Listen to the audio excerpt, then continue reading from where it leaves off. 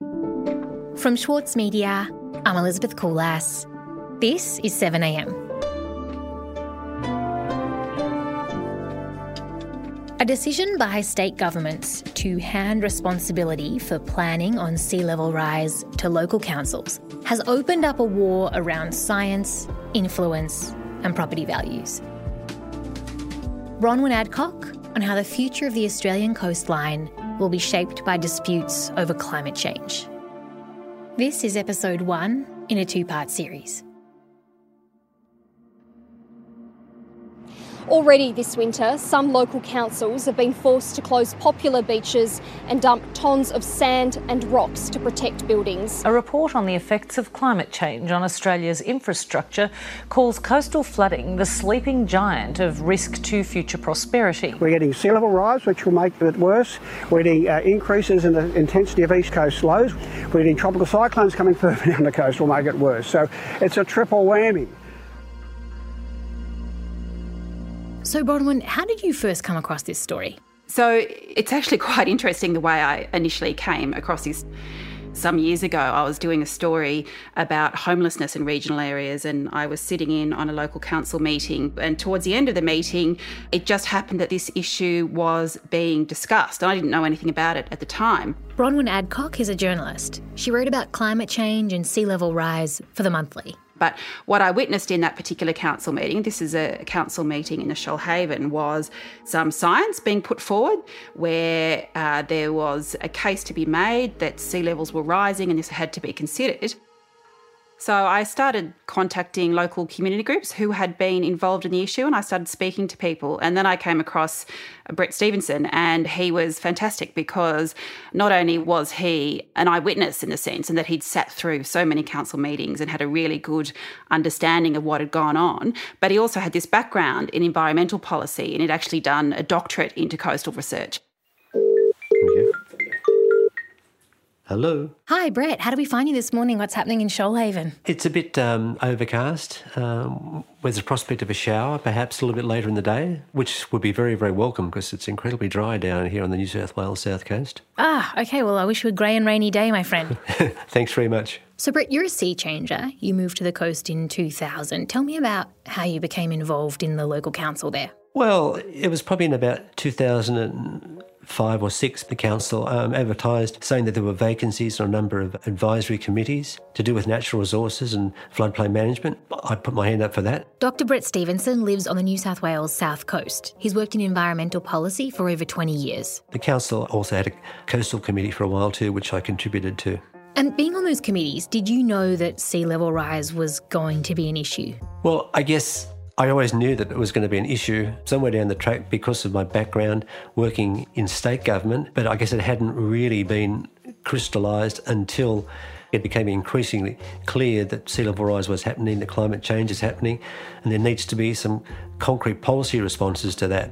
And Bronwyn, for you, when did government in Australia start dealing clearly with the issue of sea level rise and coastal property? So early this decade, around 2009, was, I guess, the first time there was a really strong acknowledgement that this was a major issue for Australia. Back then, there was a Federal Department of Climate Change. They did a major report and they said, look, on current modelling, and mind you, this is modelling that's over a decade old, somewhere between 157,000 and 247,000 individual residential buildings are at risk of inundation by the end of the century. The figures that are used primarily by government were from the Intergovernmental Panel on Climate Change. The likely figures they were talking about then was planning for a sea level rise of 0.4 metres by 2050 and 0.9 metres by 2100. That was a benchmark that was accepted by a lot of state governments. So New South Wales, for example, directed local councils to plan for those particular levels when passing new applications for housing. And to their credit, in 2009, the New South Wales government created what we'll call the sea level rise benchmarks. And essentially, with those benchmarks set, councils were able to go and look at their own particular local circumstances and work out what the implications would be. So the New South Wales government sets these benchmarks for sea level rise, and then it says to local councils, you must implement these benchmarks.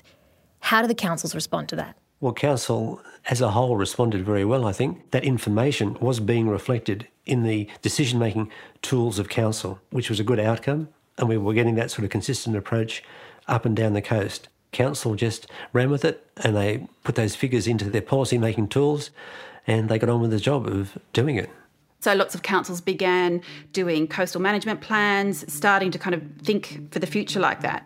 But what happened is that there was an enormous community backlash. And that's because these management plans affect individual homes, and that affects the price that property is worth. Absolutely, yeah, that's how it works.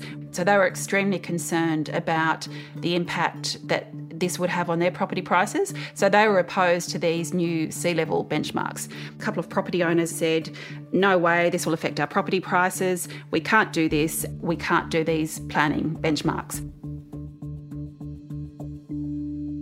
We'll be right back. Need a reminder of what political leadership looks like? Australia's master of political satire, Jonathan Biggins, is back embodying the iconic Paul Keating, visionary, reformer and rabble-rouser. Due to overwhelming demand, one-man comedy The Gospel According to Paul is returning to the Opera House, on from the 4th to 23rd of June for its final term ever. Secure your tickets now at sydneyoperahouse.com for an unforgettable evening. For longtime editor Winnie Dunn, there were a few rules she followed when writing her debut novel. I really don't subscribe to writing for the sake of, trauma dumping or getting your trauma out. That's what a therapist is for, please. Please go see a therapist. We're very pro-therapy on Read This. If that's what you're using writing for. I'm Michael Williams, and on this week's very therapeutic episode of Read This, I chat with Winnie Dunn. Listen wherever you get your podcasts. So, Bronwyn, around 2010, there's this real acknowledgement from the federal government that sea level rise is going to be a problem for our coasts. Local councils start preparing management plans, but almost as soon as that happens, there's a backlash. And one of the driving figures is a man named Pat Aiken. Who is he? So Pat Aiken was a man who in 2010 was not really involved in any kind of local community politics or activism at all. In fact, he was looking forward to at least a semi-retirement. He was a casual TAFE teacher and a former bricklayer. Now, he'd bought a home in a little suburb called Davistown, which is on the edge of an estuary north of Sydney in New South Wales.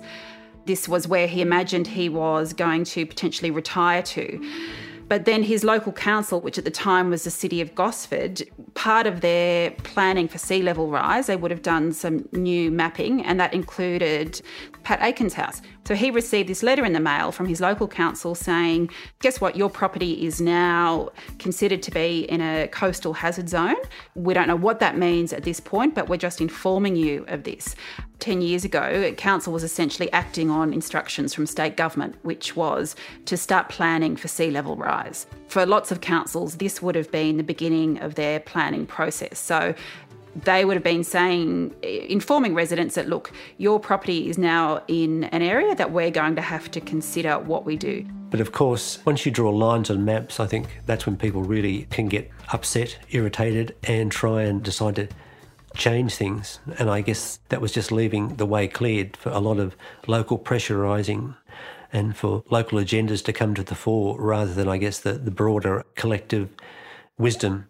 They were very well organised, being really vociferously opposed to this kind of new sea level rise benchmark planning. Pat Aiken absolutely saw this as a black mark against his property. I mean, he more or less hit the roof, as he describes it. He was really, really upset by getting this letter. He felt that he'd been working so hard for this property for so many years, and all of a sudden it was just ripped away.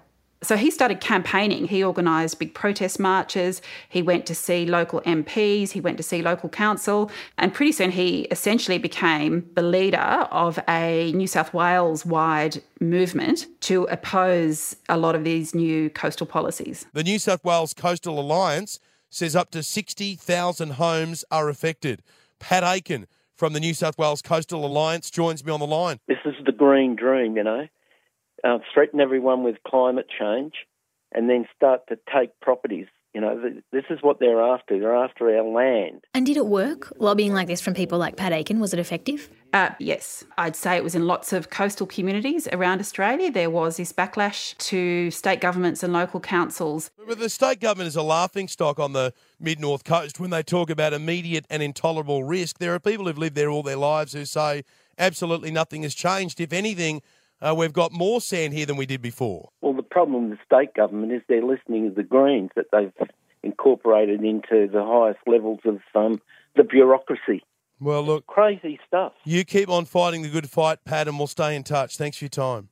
Thanks very much. At least 3 state governments, Queensland, New South Wales and Victoria, basically took a step backwards. They said it was too hard. It looked different in various states and various jurisdictions. The particular thing that New South Wales did is the state government said, right, so whereas in the past we had this statewide planning benchmarks where we said to the entire state, every coastal council, you need to plan for these benchmarks that are accepted international science, they then stepped back and said, okay, local councils can do that now. Every local council on the coast has to do their own planning and can decide their own planning benchmarks. So where previous plans were based on international science, now the state government is saying to councils, you can set your own benchmarks for sea level rise and you can pick the figure that you want. Yes.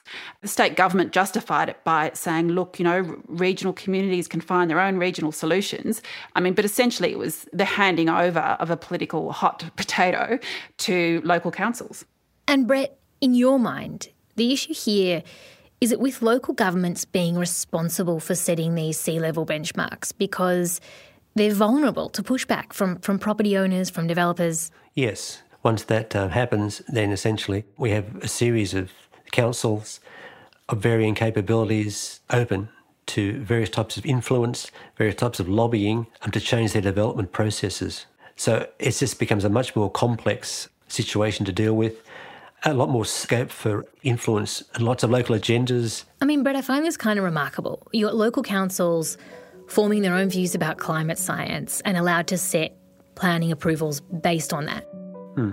And I guess what I saw a lot in my time is that the state government increasingly flipped lots of responsibilities for various quite contentious issues at times down to the local government level. And whilst it might get it off the agenda, if you like, for the state government, it puts it fairly and squarely onto the agenda for the local government, and they just haven't got the resources or capabilities and oftentimes the willingness to be able to grapple with these sorts of issues that are being thrust upon them. So there is this push and pull between the small number of property owners now against a wider view, and it's a science-backed view, that we actually do need to plan for the future and we do need to take this into account. And that essentially comes to a head in this meeting in 2015 at Shoalhaven City Council. Tomorrow, we look at how American lobby groups got involved and shaped Australia's coastline in opposition to climate science.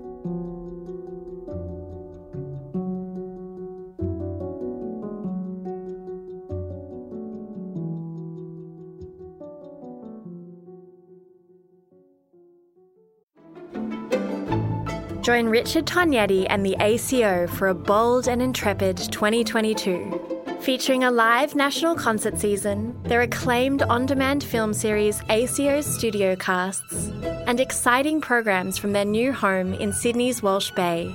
Subscriptions now on sale at aco.com.au. Sydney Dance Company explodes on stage with Momenta. This world premiere by acclaimed choreographer Raphael Bonacella is unmissable contemporary dance. Strictly limited season from the 28th of May to the 8th of June. Book now at sydneydancecompany.com. Elsewhere in the news, serial killer Ivan Milat has died in prison after being diagnosed with terminal cancer. He was 74. Milat was convicted of murdering 7 hitchhikers, although he maintained his innocence throughout his life. Speculation continues that he was responsible for other murders, although he was never tried for these. And The Guardian reports that the Australian government has granted a $20 million contract to a phosphate mining company to maintain the Christmas Island Detention Centre. The centre currently holds 4 people, and the 3-year contract will provide for gardeners and cleaners at the centre, but not guards or other services, which will be provided by services giant Serco. This episode of 7am was produced in part by Elle Marsh in a position supported by a grant from the Judith Neilson Institute for Journalism and Ideas. I'm Elizabeth Coolass. See you Tuesday.